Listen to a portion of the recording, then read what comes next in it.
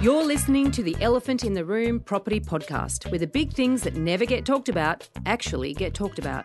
I'm Veronica Morgan, real estate agent, buyer's agent and co-host of Foxtel's Location Australia. And I'm Chris Bates, financial planner, mortgage broker and wealth coach. And together, we're going to uncover who's really making the decisions when you buy a property. Please stick around for this week's Elephant Rider Bootcamp. And we have a cracking dumbbell of the week coming up.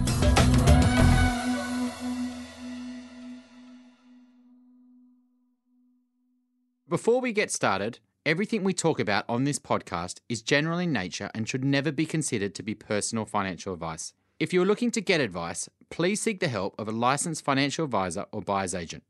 They will tailor and document their advice to your personal circumstances. Now let's get cracking. In this episode, we're going to discuss some of life's big questions, in particular, how entwined are property and happiness? Do our homes have the potential to make us happy? What role does the provision of shelter, security, safety, and as we move up Maslow's hierarchy of needs, status, aspiration, and a sense of achievement have in creating our mental well-being? Or what if we come at things from a different angle? I mean, does being happy result in us making better decisions? And how does our state of mind play out when it comes to choosing a home, deciding what to pay, handling agents, and how we deal with the fear of missing out? And don't think this episode is just for owner-occupiers. There will be plenty of gold for investors too as we discuss whether it is even possible to buy real estate without emotion. Our guest today has spent more than a decade studying psychology and another 10 or so years lecturing and researching aspects of human behaviour and emotion. He's taught at many of the major universities in Australia and is currently a professor of positive psychology at 2 leading universities. He's the founder and chief happiness officer of the Happiness Institute, the best-selling author of The Happiness Handbook and 100 Ways to Happiness, a guide for busy people, a regular media commentator who's been read and heard by millions of people and now a few thousand more as you guys listen to it. So it's no surprise that he's become to be known as Dr. Happy. But his real name is Dr. Timothy Sharp, and thank you so much for joining us today, Tim. Thanks for having me. Thank you, Tim.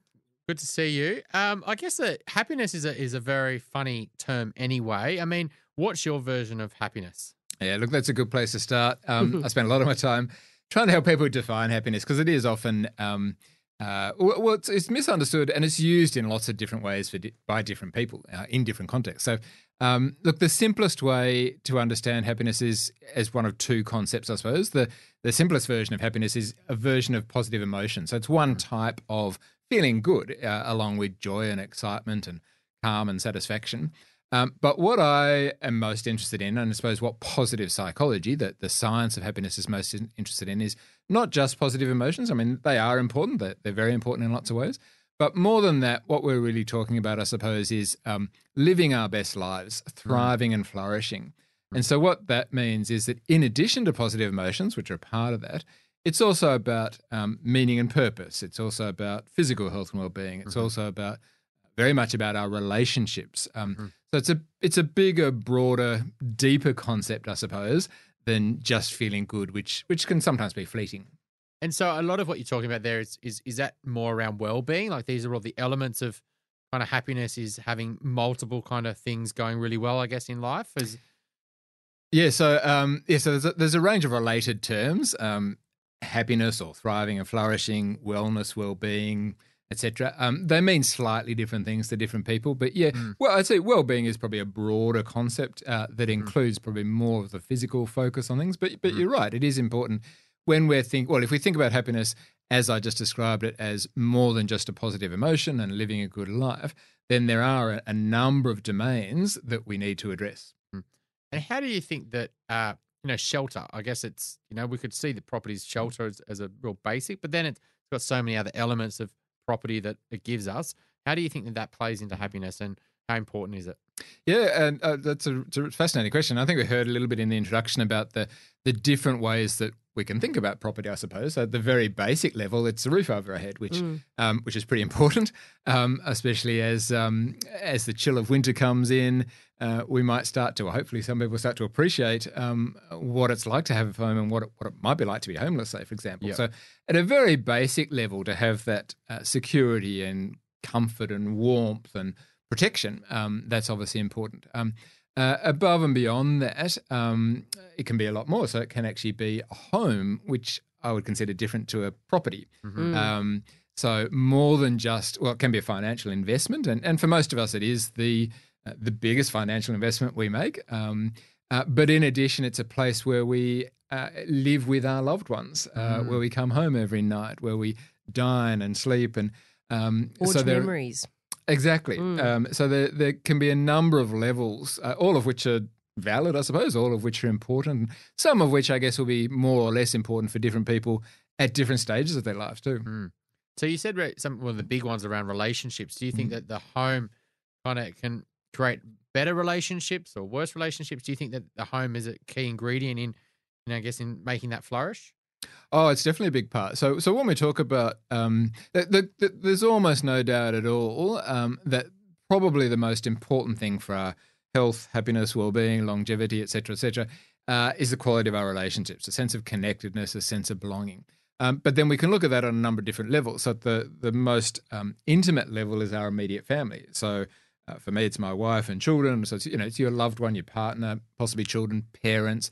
And then we sort of go out by layers, I suppose. So then it's your slightly extended family, then it's your close friends, then it's your more distant friends, etc. But certainly a home is somewhere where we spend, for most of us, spend time with at least one other person more often than not, often a couple of people if you have a number of generations there. And yeah, there's no doubt that they're vitally important. I mean, as a parent myself, they often say, you're only as happy as your unhappiest child. So any parent would know, the happiness of your children is vitally important to your own happiness. But then that goes for other people as well. Obviously, if your parents are unwell, then that can affect you, or if you're even friends. So, so yes, it's very important part of our health and well-being generally. And do you think that status plays a lot into property? Do you think that status is a big part of happiness generally, or feeling like you've achieved, or that feeling that other people will feel like you think you've achieved? What's your thoughts on kind of status and home ownership, I guess, and how it's interlinked? Look, the simple answer is yes. I suppose if I were to put my idealist hat on, I'd say it shouldn't, or I wish it didn't. Ideally, we probably shouldn't put as much emphasis on that. And ideally, people like myself often talk about how material possessions or stuff that we own, including a house, shouldn't necessarily determine our happiness. But the reality is it does to some extent, and I suppose it's up to us to try to determine how much. But there's no doubt, I think particularly in a city like Sydney, I think it sort of plays out a bit more or less in certain cities or certain countries, but there's no doubt that certain postcodes or certain areas carry a certain prestige. People, what school did you go to? What car do you drive? All those sort of things play into it. But I think that is risky, and we know that is risky because we know that there's a phenomenon that economists and psychologists talk about called the hedonic treadmill, which you may or may not have touched on in other episodes. Yep. But no matter what sort of how nice your house is and how nice the suburb is, what we find is that it's never quite enough for people. You just always look, because most people unfortunately compare themselves up, so they see a nicer house or a bigger house or a Yep. And that's a recipe for disaster, really. So the reality is it is important, but it's also a dangerous strategy to build our happiness on. We find that often with our clients that, they'll come in and they'll say, look, I've got a budget of X and if only I had a budget of Y. And I say, well, if you had the budget of Y, you'd be wanting the budget of Z. Exactly. And that's just human nature. We're always wanting more than we've got. It's very rare you meet somebody who's actually truly centered and happy and settled. But then again, I think aspiration is not a bad thing either, right? Exactly. Yeah, look, this is a really interesting phenomenon. And actually, I was at a conference a few years ago where the Dalai Lama was speaking, and someone actually asked him a question very much along those lines, and I thought his response was fascinating. So someone asked him essentially, and as a Buddhist, how do you wrap your mind around aspiration, and setting goals? And he, because we often think of Buddhism as just being happy with what you have, being content. But he actually said, and this really fascinated me, that every good Buddhist is aspirational because we want to become Buddha-like, or they want to become Buddha-like. Right, yeah. And no one ever gets there really, or apart maybe from the Dalai Lama. But and so I thought that was very interesting. And essentially what he was saying, I think what he was saying is it's okay to be aspirational. But it is a fine line and it is a fine balancing act, because what we've got to protect against is just constantly wanting more and more and better because then we never get there. Well, we never get there. There's Yeah. always someone wealthier. There's always a bigger house. There's Yeah. always, a bigger budget. Yeah. So I agree. I don't think there's anything wrong with wealth creation. I don't think there's anything wrong with trying to earn more or buy nicer things, whatever. But we do need, from a happiness perspective, Yep. we need to be very careful about what we're going to get from it, and we won't really get that deep and meaningful happiness. Which we'll get much more from other factors, like as we said earlier, quality relationships, I suppose. That's funny because I was with a client last week and he's got a house and he's paid it off and he's done really well for himself. So he probably hasn't really focused too much around his kind of happiness and well-being. And we had a really good chat and I was like, he's got his house. And I said, do you love it? And he goes, look, to be honest, we don't. We've paid it off. But we really want to be living here. And, but that's going to mean that we're going to go into debt. And then we had a real chat about, look, are you really going to value it? Like, are you, do you see it's going to be a much better life for yourself, for you and your kids and things like that? And he goes, well, I haven't really thought about it like that. I've just thought about it as a negative emotion. I'm going to go into more debt. And so then we kind of expanded the conversation around, would you value it? Like, is there a point in doing this? Because A, it's a good investment. So long term, you will get that money back because you're buying a good investment. But, are you actually going to get some lifestyle benefits out of it? Because if you're not, you're doing it for, real other reasons. You're just doing it because you can. And then that's or you not, feel like you should. Yeah. Well, that's it. And exactly. And then is that really, and when you get there, are you any happier? No, you've just kind of created more stress in your life. And I think, sometimes we've got to be thinking, well, is this going to make us happier than pursuing aspiration, I guess? Yeah, look, a fascinating discussion, and it ties on. So one of the aspects that underlies all of this, I suppose, from a happiness perspective and a financial perspective, I guess, is that different people have different tolerance for risk and for debt. So what we know is that much more so than wealth creating happiness, financial stability and security creates happiness. And that can be at any level. So there are people that are very happy and very content on what other people might think is a low income or a low level of net wealth, because that's, it depends on their expectations and that's what they want and they're happy with it and they value other things just as much or more. But there are obviously people that are more comfortable with risk and with debt, and that's important to take into account. So if you've got a low risk threshold then you might not want to go into higher debt. But then it depends on a whole lot of other factors as well. So it is. I think it's great what you did there. That the conversation needs to be much broader than what a lot of people think about it. Money's not good or bad. A house isn't good or bad. It depends on what it means to you and I guess how it fits into other parts of your life. And you mentioned about values, and I think that's an important thing for people to take some time to actually look at them, look inwards and think, what are my values? And sort of jump it, but most people don't do that. Not enough people. Well, because we're kind of not taught that at school, are we? In fact, we're not taught that at all. I wasn't taught that sort of thing at school, and yet, arguably, that's one of the most important things we can do. So, unless you, for some reason, go to see a psychologist or a coach or someone like me, or maybe read a good self-help book, or most people don't ask those questions, or they don't go into enough depth in their answers. And so, if you don't know what your values are, those sorts of decisions are very difficult. Yeah, I think that we're all in this kind of, it's kind of our life's kind of been planned out, right? You go to school, you go to uni, you get a job, you buy a house, you have kids. And, a lot of people are in autopilot just thinking that, and when they get to a point in life and they think, oh, actually, you know what? I'm not actually doing a job I love. I haven't done anything for myself. I'm not doing any hobbies, or I haven't gone and using creativity in my life. Two kids I had, because you have to have two so that they play with each other. They hate each other's guts. Yeah, and I guess there's no real point for them to kind of stop until they've kind of got it all, or there's a big gap from the house to the second kid till retirement. And then the thing, it just kind of starts hitting them and going, well, it's not really making me happy. Oh, look, 100% right. And I say this all the time, and I've seen this over many, many years, that most people don't plan their lives. Most people just sort of accidentally stumble along. And I guess for a lot of people, it kind of turns out okay. I guess a lot of people are listening to this, for a different reason. If we're living in Australia for a start, we've probably got a pretty good life comparatively. A head start, yeah. Yeah, but you're 100% right. And it goes all the way back to school where, and I think school education is fantastic. And I think, again, in Australia, we have a pretty good school system. But there's an excessive, almost exclusive focus on just one thing, and that's sort of academic excellence. Yes. So you learn, you do well in exams. That's pretty much it. We don't look at social skills very much. We don't look at social or emotional intelligence.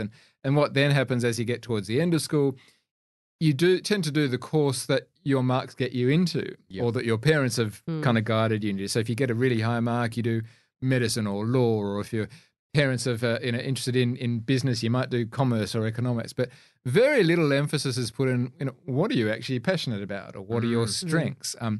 That is getting a bit better, I think. There's certainly, my kids are getting to the stage now where I think they've had a little bit more focus on that than, well, I had nothing really. But there's still a long way to go. And so what that leads to eventually, you're 100% right, is people ending up in careers and professions, and even if they're successful in that, they're not very happy, which, ultimately, it's not a great long-term strategy, I don't think. Well, yeah, if you don't love it, you pursue it for, status and money, and, then you keep just climbing that tree, and you're not getting anything fulfilled. And then from you go and buy a bigger and bigger house, and you get a bigger in debt, and that ties you into continuing that whole thing, doesn't it?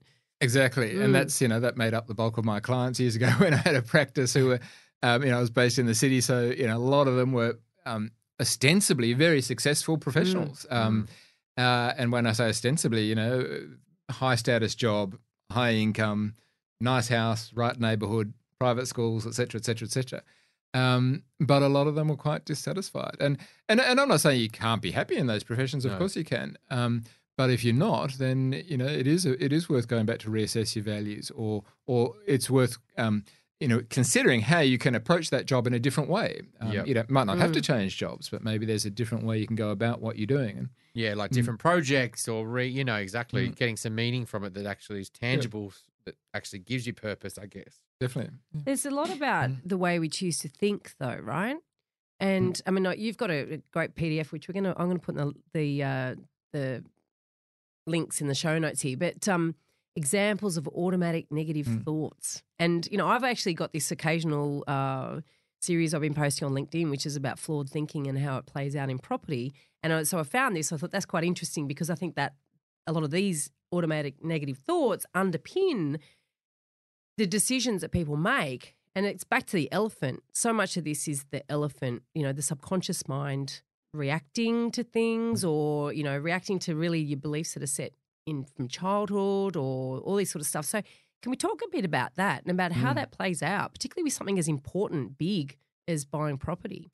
Oh, for sure. So I guess, just to go back a few steps, one of the, if not the biggest sort of finding in psychology over the last few decades, I suppose, and it probably sounds pretty obvious to a lot of listeners, but, if you go back several decades, it was quite a landmark finding, is that the way we think about things affects how we feel and affects how we behave. So a lot of people would understand that now. It's become part of our common way of thinking in a sense. But, again, that really only came into, the research only developed and became sort of popular in, I suppose, probably in the 80s, maybe 70s or 80s, and then 80s and 90s really sort of got into popular self-help books, etc. So that's relatively recently certainly, from an academic perspective. But certainly, so the way we think about things definitely affects our decision-making in all areas of life. And as you hinted at just a minute ago, the way we think about things often, or at least largely, evolves from early childhood events, parental influences largely. So, our parents play not consciously or overtly, but the way we see and observe and learn a lot from our parents. So to go back to the point I made earlier, for example, if one of your parents was debt averse, or not good at managing money, or then we can easily learn to become afraid of money, or vice versa. If one of your parents was a extravagant spender, or so all of those things influence us. And definitely when it comes to buying a house, as we've again touched on, there are multiple motivations. It can be a roof over your head, it can be a financial investment, it can be a home, it can be all of these and several other things as well. So your thoughts and beliefs about all of those things, your values about what's really important, will come into that either in a positive or a negative way. And again, as you said earlier, we're not always aware of these things. In fact, we're often not aware of them. So what that means is we're being influenced by forces that we're not really conscious of. But the good news is we can learn to become more conscious of these things. And that's really, again, this is sort of foundational to most psychological approaches now, that we can learn to become more aware of our thoughts and beliefs, we can then become more aware of how they're influencing us. Yep. And if they're having a positive influence, fine. But if they're not, then maybe we can look at changing them. Yeah, I see it a lot with money. Money is such an emotional thing, and growing up in certain families, what your parents' view on it was, filters down to you. So if your parents didn't have money, you got this scarcity, this feeling of instability, and so when you get older, you sometimes become a bit more independent, and you want to save and things like that, and you won't go and spend money on experiences, for example, because you need a home and you must save, and so you become very frugal and. And then you delay gratification. You say, well, I can't be happy now. I've got to save. And, that's not a great strategy as well. Like you shouldn't be just focusing on saving money. You should be enjoying life and spending money on experience. So I don't know. It's all these, it's just the beliefs that we have as kids and the values that we don't even think about just keep on playing out unless you actually stop and think, am I really, putting myself first here? You'll just kind of go on the treadmill and, it'll be a D-Day at some point. Exactly. What I'd say, I think it is important to note that there's not necessarily any shoulds. I think everyone's different. So there's nothing wrong with saving. If you're prepared to sacrifice, and I'm not going to go on holidays, I really want to save up for a house or whatever, that's fine. If you make that decision, then obviously that's it's your decision. Important decision to make. Yeah, definitely. So, but I think that is important. Everyone will have different motivations, and there'll be all sorts of different reasons for that. So it is important to understand that everyone's different. But you're 100% right. And look, I guess to give you a personal example, I'm a classic example of someone that I grew up in we weren't poor. We were sort of, we were pretty average, middle class, I suppose. Yep. But I don't think we ever openly talked about it, and this is another issue actually. Most families never talk about finances, but I think I always learnt that debt. My father was quite risk averse and debt averse, so I think I always grew up again subconsciously probably thinking that debt was bad. But then as I sort of got a bit older and started to have a bit of success, and my father-in-law was a more successful investor and businessman, we started to borrow and made some investments. Which was very successful for a while, and then we got smashed by the GFC and got quite burned like a lot of people. So I've had some quite ups and downs, and I guess I've had to learn through that to find my balance. That, I guess firstly that there's good debt and bad debt. For your listeners know about that. But what's good and bad for me personally, and that's not the same as, be different for other people out there. But again, I think the key, as you hinted at, that we can't ever get to that stage if we're not aware of it. Exactly. So we need to actually find a way to stop and think and reflect on those sorts of things. And again, what's working and not working, or find someone that can help you with that, I suppose. See, the old unexamined life, isn't it? But I guess it's mostly pain that drives people to start to look into something that they didn't realise they weren't looking into, they weren't even aware of. And I guess that's a bit of a problem, isn't it? Oh, yeah, again, another great question. Unfortunately, it is. As I don't practice as a clinical psychologist anymore, but I did for many, many years. And as a clinical psychologist, most people would only come to me and other people when they kind of hit rock bottom, or when there was some pretty significant trigger or trauma or event. And in some ways that's understandable. But for years and ever really in my professional career, I just couldn't help but think, why did you come earlier? Why do people wait so long? Yeah. If you'd come a year or 5 years or whatever years earlier, it would have, the problem wouldn't have been so big. It probably would have been easy to fix. And yeah, it's very true. Unfortunately, it does take often a very severe, often negative event to trigger someone. And that's not just true in psychology, but it's true in medicine and other areas as well. But it certainly would be, well, in my area, I suppose there's been this, I guess what some people call the wellness revolution, which is kind of trying to encourage people to take a more preventative approach, to be more proactive for their health, not just their ill health. And I think in financial planning, it's probably the same. I was thinking the exact same thing when you were talking there. I was thinking exactly right. So, it's maybe a stigmatism. It's maybe a brand, or you can't go see a psychologist because it means there must be something wrong. What's wrong with you? Well, no, nothing's wrong. I just want to get some advice. I just want to get a second opinion. Mental health check. I just want to have the sounding board. And, it's the same thing. I think the worry is sometimes people don't want to go and seek professionals because sometimes they'll say things that they don't want to hear as well. And I think, a lot of times with financial advice is, they'll come and sit down with me and I'll tell them exactly what they need to do. And a lot of that sometimes, maybe not spending, maybe it is, selling some properties, maybe it is. And, I think probably a lot of times, sometimes when they think when they're going to go to a psychologist is they probably think that they're going to start telling them things that they didn't really want to think about. They want to live in this ignorance is bliss world and just continue on until they have to take action. And, and then that's usually when it's too late because they've lost the biggest asset, which is time. And, and I think that's the big worry is that we don't go and seek help till it's, when it comes to property, there's so much tied up in it. We've already alluded to a lot of this, but there's all these beliefs that are around, the home and the shoulds and the shouldn'ts and all that sort of stuff. And people will make decisions based on often a lot of other things other than the actual property itself. And then it's only afterwards they sort of realise when the stress is lifted a little bit and they think, oh, there was a few other alternatives, right? And I see it when people go and bid at auction, for instance, and FOMO, and it's that whole, they've just forgotten everything, all the decisions they may have made beforehand in terms of what property might be worth to them or what their finances are or whatever. And then all of a sudden something else kicks in because it suddenly means something different to them. So I think that, there's no doubt about that. And again, I remember, when we bought our house, the same sort of thing. I think to some extent it's understandable because, again, for a lot of people, well, if we're talking about a home, not just an investment, it is more than just an investment. So it is very hard to keep that emotion out. But even we probably should, I find people say to me, right? I find people say to me, I want to make, unemotional decisions around investments. It's about the dollars and the cents and it's about the numbers. And I'm like, the thing is though, often even saying that, so you're giving me a bit of a clue that there's a fair amount of fear around that. I mean, it sounds sensible, but a lot of this, I'm going to be really, really unemotional. A lot of that, even that declaration is I think, rooted in a fear. And that's an emotion.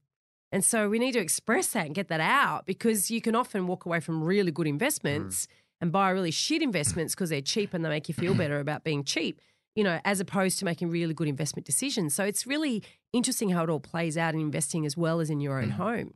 Again, I think you're 100% right. There's a couple of things there. I think, again, it's quite amazing that for most of us, our biggest financial decision is made with very little research and very little advice, really, which is quite, it's bizarre when you think about it. It is when you think about it. The biggest thing that most of us will buy, we often don't talk to experts or don't think it through.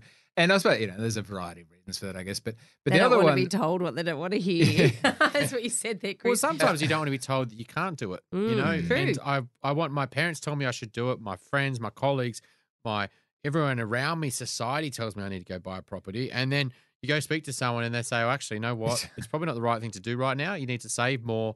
You need to get your budget. You need to pay off your credit card. And so they don't want to hear that. They just want to be able to get what they want today. And it's that kind of impulsive kind of society we live in. That also, and that reinforces what I was just going to say a minute ago as well, which is that we often, and there's a lot of research, a lot of psychological research in this, we often think we're much more rational than we are. Yes. Humans are far less rational than we think we are when it comes to almost any decision-making process. We can be rational, but often we're not. Our emotions and a whole range of other factors. I mean, even the context we're in can affect our decision-making much more than people realise. So, there've been research. So if you look at, even looking at buying, breakfast cereals on the shelves, for example, there's a whole range of factors that affect that we're not even aware of, for example. Yeah. Come on, tell us some. Oh, the colouring and the branding of the packet, the position on the shelf. So, there's a reason why the big names they pay a lot for prime positioning, which is sort of from your eye level down to your belly button level sort of thing, because that's, people often don't look right down low and they don't look right up. So just simple things like that.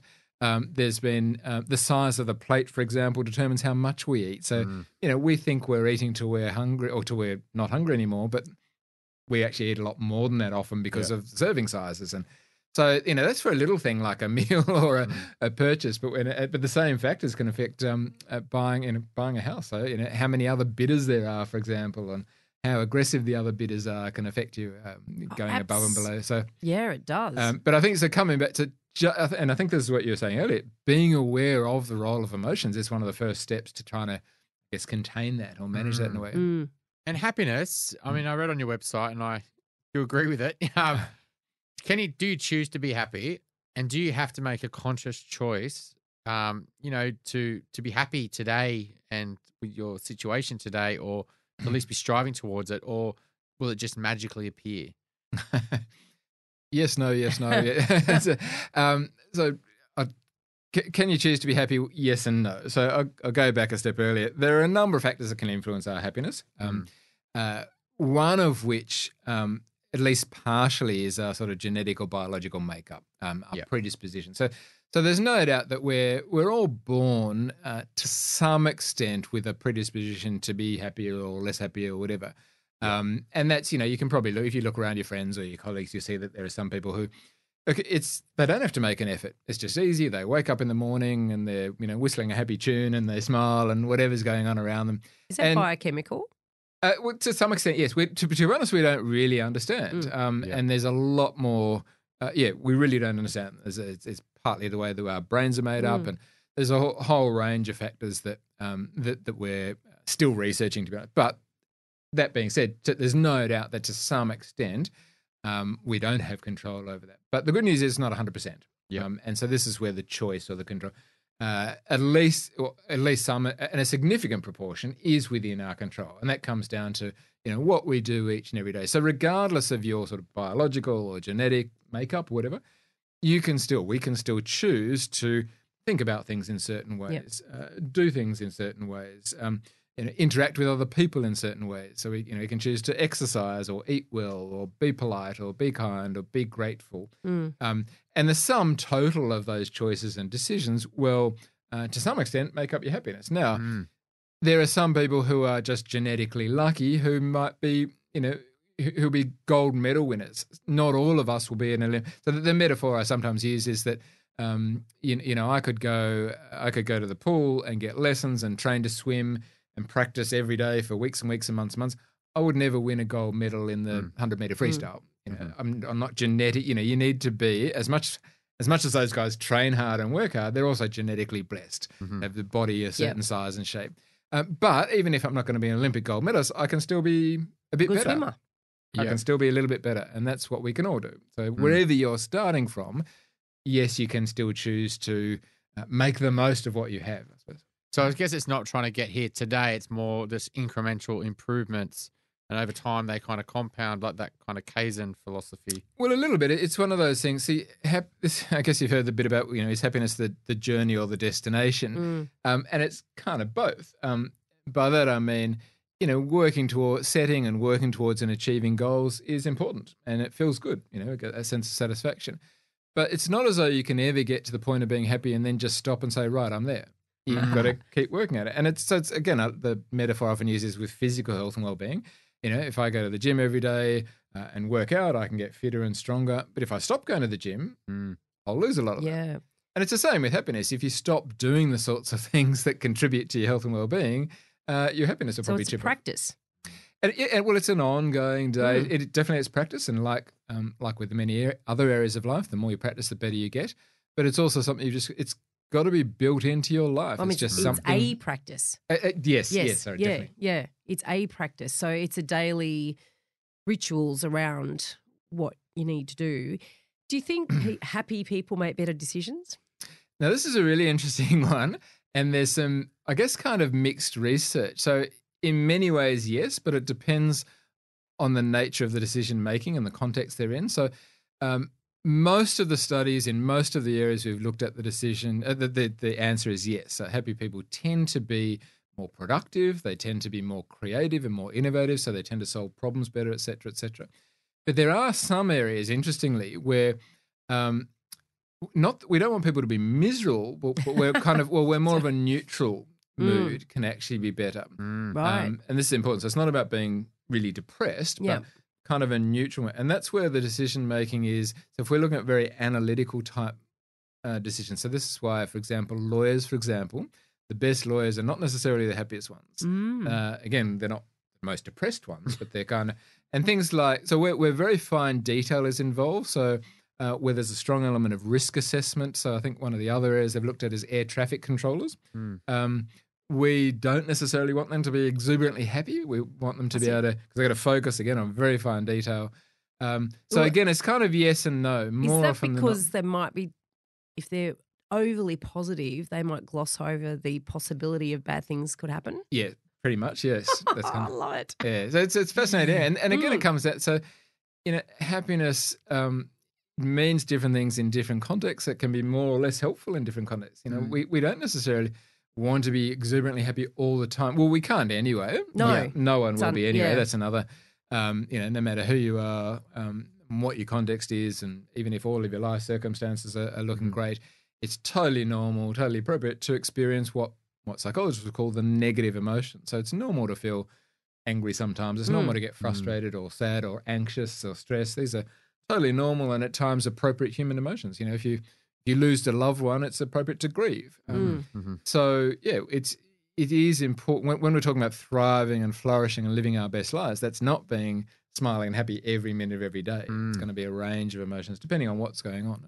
And do you think though that society is built on unhappiness though? I guess consumerism, spending, a lot of society is wouldn't be productive.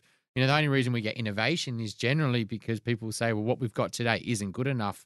We need something better. And so, this microphone, for example, isn't good enough. We need to make a better one. I'm unhappy with this and I know I can sell it. So do you think that the society is basically built on unhappiness, really? That's what really drives the whole system.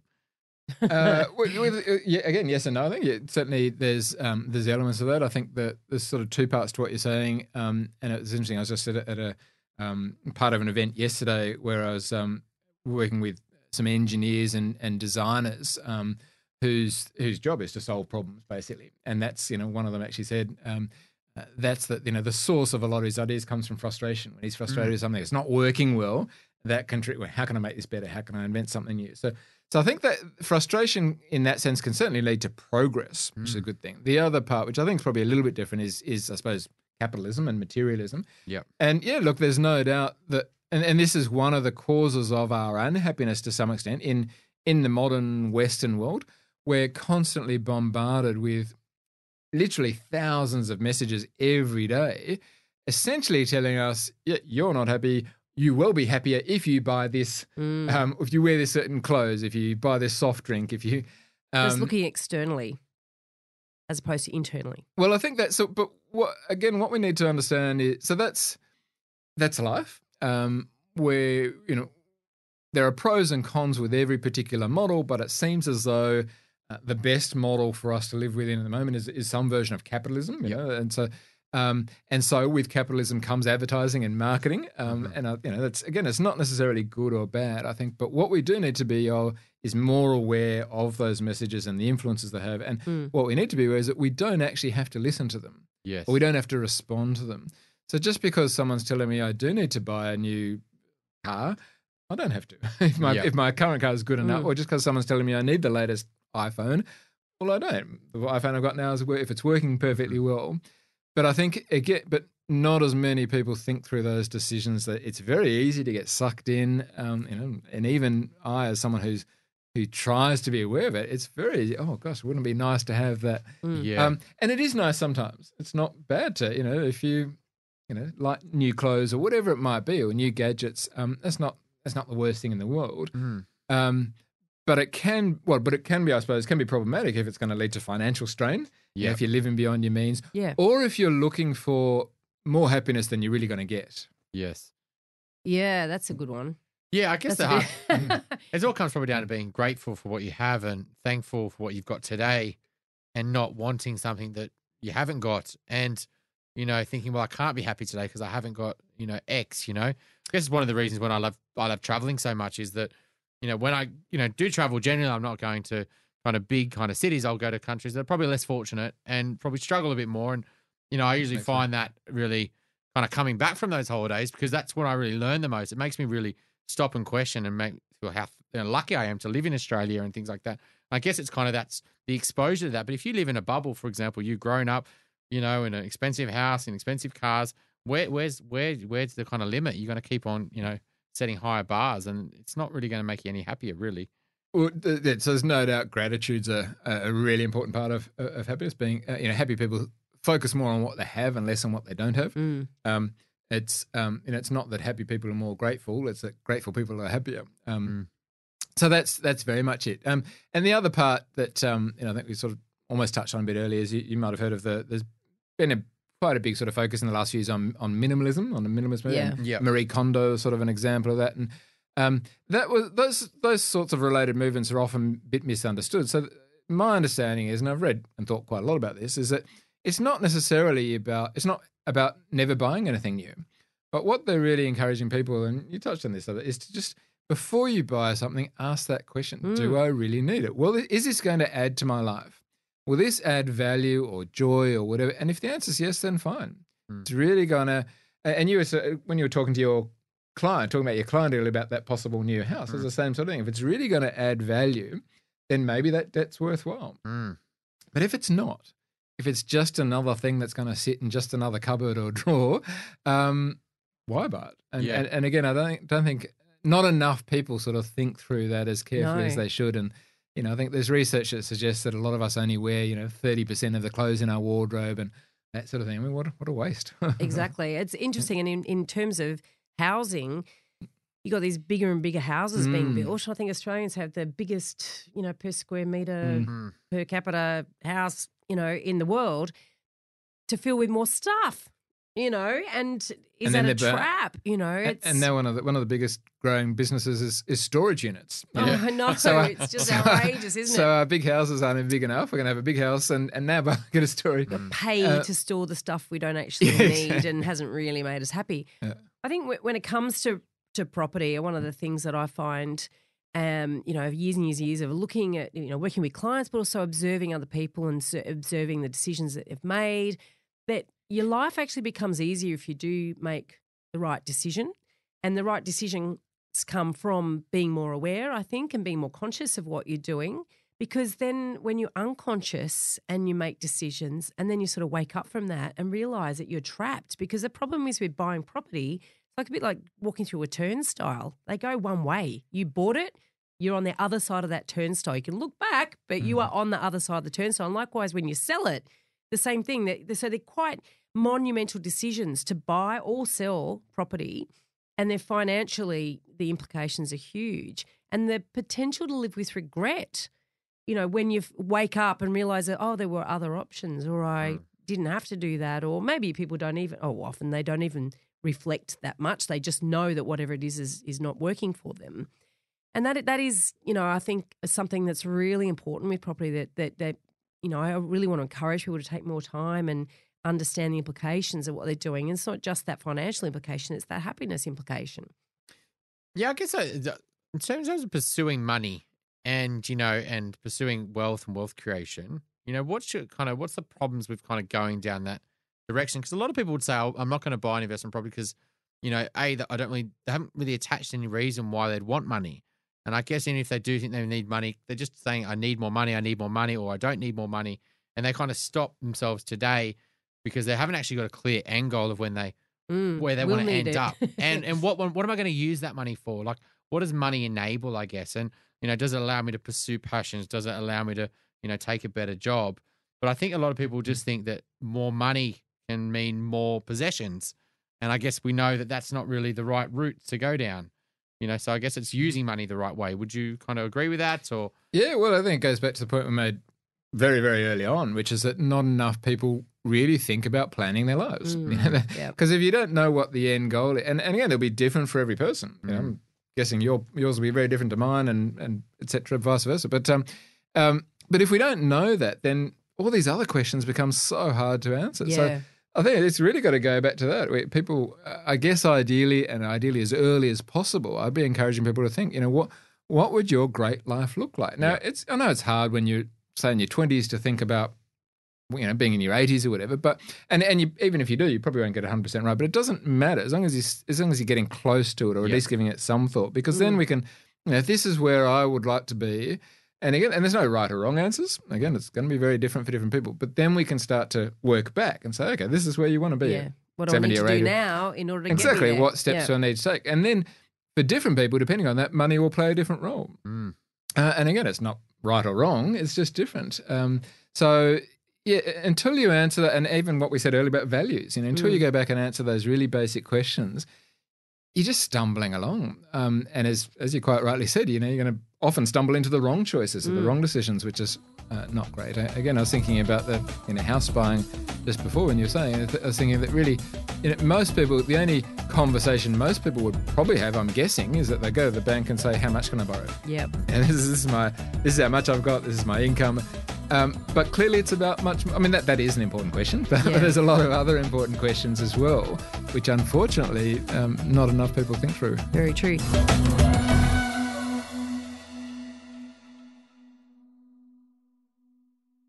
Every week we hear incredible stories of the dumb things property buyers do. Dumb things that end up costing a whole lot of money and or creating a whole lot of stress. Mistakes that can be avoided.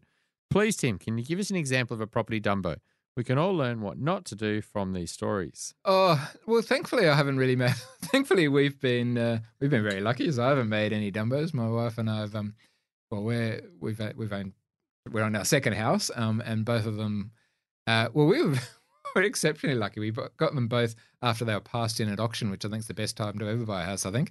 Sometimes it is, yes. Well, they were both desperate sellers, and we just happened to fluke to be along at the right place. So personally, I'm thankfully I've been pretty lucky. But I think when I think it through friends and family, I think definitely the mistakes that I've heard of people making, as we've talked about, just because they haven't thought it through. Or I suppose one of the other things that, now that I'm thinking about it, that hasn't really come up is when a couple, when different people in the couple have different ideals or different goals. So I'm not sure how often that comes up with you, but as I think about it now, whether husband or wife have different ideas, get pushed sort of down one way, and then one person's sort of never quite satisfied. Is that something that you guys? Oh, 100%. I see that. I mean, that's why I always have the first calls generally with one side because they reach out to me, but the second meeting, I'm always, both of you need to be there. And we both need to get it all out on the table. And sometimes in those conversations, one's been a bit more dominating or is the speaker, and the other one's more the passive person, and they speak when they've been, it's their opportunity to speak. And, in that situation, I'll usually focus my attention generally on the person who's not speaking. Quite one. Yeah. And, because it's so important that they're both there and they're both on this journey because it's such a big decision. And, they could want different things. And if they've not given that forum to talk, next thing you know, they've signed the mortgage, they've got the house, and it's not till 2 years later, and resentment starts. And I shouldn't have done quicker it. than that. Yeah, well, exactly. And there's also the passive aggressive stuff that goes on. I've seen more so when I was filming the show, actually. But you'd see this go on with some couples where one would win, one would be dominant and win, and the other one would be subversive. They'd actually sabotage, and so you'd find deals would never come off because one looks like they're going to get their own way and the other one's like, oh, you're not, but I'm not going to come out openly and say that. Yeah. And so you see that behaviour. And the other thing that we'd see is that people then would be the told you so, told you so, told you so. So you got one forevermore. What a revolting way to live. You talk about good quality of relationships being a big key to happiness. Well, that's where the whole housing thing and happiness is very much intrinsically woven together when you got couples in that situation. It's pretty horrible. And do you think that self-discovery and do you think that both sides of the couple is really important to, if one's going down that journey and is thinking like this, that the partner's kind of going on that journey as well? Or Oh, very much. So, yeah, I mean, to go back, there's no doubt that your intimate relationships are, all of your relationships, but particularly an intimate one like a husband or a wife or boyfriend or girlfriend is vitally important to your health and happiness. It's if I'd I've got say girlfriend or Yeah, boyfriend or boyfriend, thank you. too many sort of, you know what I mean. But yeah, 100%. So whoever that other person is, if my partner is unhappy or nagging or whatever, it's very hard for me to be happy if that's going on. So that the quality of that relationship is important, and the quality of that relationship is largely or significantly determined by communication. I mean, it sounds very obvious, but that's one of the keys. And again, I mean, to go a little bit off property, but to go into happy marriages, too many people, we think, oh, I love this person, I want to be this person, but not enough people talk about, well, how many kids do you want, or do you want kids at all? How many kids do you want? What are your thoughts on schooling? Private versus public. What are your thoughts on finances? Some people are much more. And all these big issues, which can which are ultimately important for the quality of our life, we're going in, we make a decision to live with this person, but if you haven't really thought those through those big issues, religion and whatever, then that can easily cause problems later on, unfortunately. Yeah. And the values, I guess it always comes back to that. Does come back to it, doesn't it? Values. If you disconnect on what and if you don't really know what those are, and yours isn't getting met, or they don't value it at all, it just keeps clashing, doesn't it? And it won't ever go away unless you really identify and talk about it, I guess. Well, again, a lot of people don't think through these things, and I understand why, especially, if you're young and in love or whatever, but we should really, even, and not just having children, but different approaches to disciplining or raising children. And these are really important issues that I wish more people would think through at least a little bit more clearly earlier on. It's funny. I asked a question. So sorry, in terms of, it was a client yesterday. He's 29. He's single. He wants to buy a property, and I'm like, well, if you meet someone, do you think you'd want to meet someone and have a relationship? Yep. And if that did happen, do you think you'd want to have kids? And it's very hard to ask a single 29-year-old guy like that question. And he's like, well, and he was pretty blunt. He said, well, yeah, actually I would, that would be my dream. I said, well, let's say that happens, right? You do meet someone and you do settle down, and it can happen quite quickly, and you're going to have kids. Are you really going to want to live in that apartment? And, and he goes, well, probably not, because it's just not where I want to live and things like that. And I said, well, what could happen, I've seen it lots of times before, is you'll get to that situation, you'll be in the apartment, and then you met someone, and then you don't want the apartment anymore, and you're going to sell the apartment, and that whole exercise is going to be pointless. And so what we were then doing is saying, what can we do is maybe buy a house that you could grow into if you do meet someone, and regardless, that could be a better investment anyway. And so it kind of just, but it was asking someone who's single at 29, do they want kids? And, sometimes clients will say, well, no, it's in the future. It's 5 years away at least, but 5 years comes up pretty quick. Oh, it whizzes by. Yeah. But that's great. That's, again, I think, I don't know how many property advisors or financial advisors or bank managers ask some of those bigger questions. Not enough. Probably not enough, exactly. Not enough. Because they're fantastic questions, important questions to be asking, perfectly appropriate questions. Which is why we brought you here today, Dr. Happy. Thank you so much. It's been a really, really great chat. I think this, like always, we get in these conversations, I feel like we could go on for another hour. But we can't. We don't have the studio for any longer. So we have to wrap up. The clock is, it's all right. You're asleep. John's sitting there. No. He's not hassling us. But no, in all seriousness, thank you so much for joining us. We've really enjoyed this chat. All of this is really important stuff, and it is all about being more aware. Yes. And once we're aware, there are things that we can do that will help us, I guess, take ourselves in the direction that we really want to go in. And we're going to put the links to your website on the show notes. And obviously we encourage you all to go there, and you can download the transcript. You can get our Phils or Forecasters report if you're interested in that as well. But also the other thing on the website, the other thing we'd love to ask our listeners is please give us a review on iTunes. These reviews help us spread the word, I guess, and share these messages. So if you're enjoying what you're listening to, please share, and please also give us a review. We really appreciate it. Because we know we've got a couple of thousand listeners, but we've got about 120 iTunes 5 stars. So, there must be a few of you out there that haven't pressed the 5-star button. So we'd love that. I love comments. And thank you, Dr. Happy. That's been amazing. We it's just, my view on property is that, there is a huge happiness element to it, but you've got to appreciate it when you get it, and you've got to be thankful when you've got it, and not just always kind of think, well, I've got this house, I'm going to upgrade in 5 years. No, I've got a house, I'm happy. That's good for me, and it makes me happy because I get to spend time with my family in this space, and and it's airy and it's light, and it gives me creativity and things like that. So there's so many elements there that we need in a property. So thank you very much. Oh, thanks for having me. We want to make you a better elephant rider, and this week's elephant rider training is talking more about couples buying property together. We did touch on this a bit in this chat with Tim. It's very, very interesting. And what happens when couples are trying to agree on what's important and what they need to focus on when they're buying a property, and it can often lead to a lot of conflict. And it's hard because I guess I see people in my office a lot where they've been looking a long time together and they've not necessarily been on the same page. And quite often you'll have one who might express an opinion, the other one will look at them and say, well, you don't really know anything about property, so I'm not going to listen to you. And the other one will do exactly the same thing. One of the things that I find that a lot of couples do, which is really ill-advised, and that is one will do all the legwork. So one goes out, does all the research, all the initial inspections, then basically presents a short list to their partner, and then they'll go through, and they are not as educated in the market or on the market, and they will go to those properties and quite often they'll just poo-poo them, and they'll say, I'm not paying that for that, or that's nothing like I want. And that's a really difficult situation because the first person then starts getting pretty resentful because they've done all this work and so, well, you pull your finger out then in that case. So I think the one thing I would say in this Elephant Rider Bootcamp is if you're buying with your partner, you both need to put equal input into the actual search process. Another thing that we do with all of our clients, we actually get our clients to individually write their wish lists or their briefs, and then we will look at them together.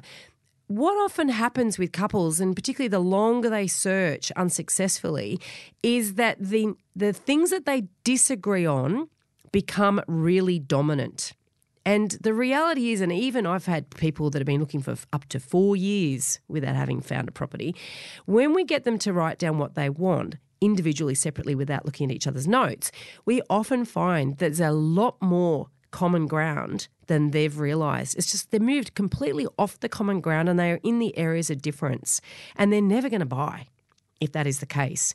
So there's just a couple of tips that we find through dealing with couples a lot that, when we address these, we can get couples on the same page very, very quickly in my business. And we have a process that we go through to help them get to that point. But they're two fundamentals that I can encourage anybody to look at if you're actually looking at buying with your partner.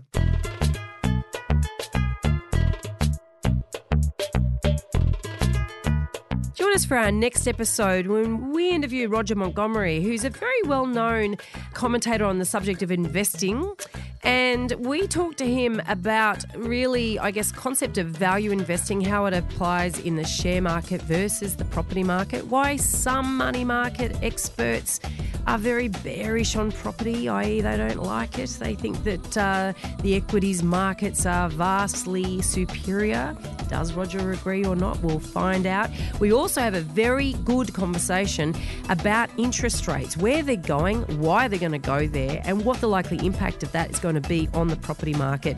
And just as an aside, the impact of a slowdown in new residential construction. So there's a lot in this episode and we hope you can join us. Don't forget we're on all the social channels. We're on Facebook, we're on LinkedIn, we're on Twitter. Or you can connect with us on theelephantintheroom.com.au. The links are all there for you. Please connect and send us a message. We'd love to hear from you. The Elephant in the Room Property Podcast is recorded at the Sydney Sound Brewery. This week's podcast was recorded by John Resk, editorial by Gordy Fletcher. Until next week, don't be a Dumbo.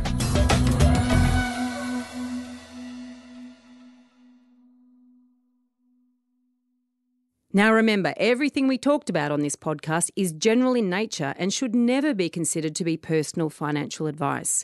If you're looking to get advice, please seek the help of a licensed financial advisor or buyer's agent who will tailor and document their advice to your personal circumstances with a statement of advice.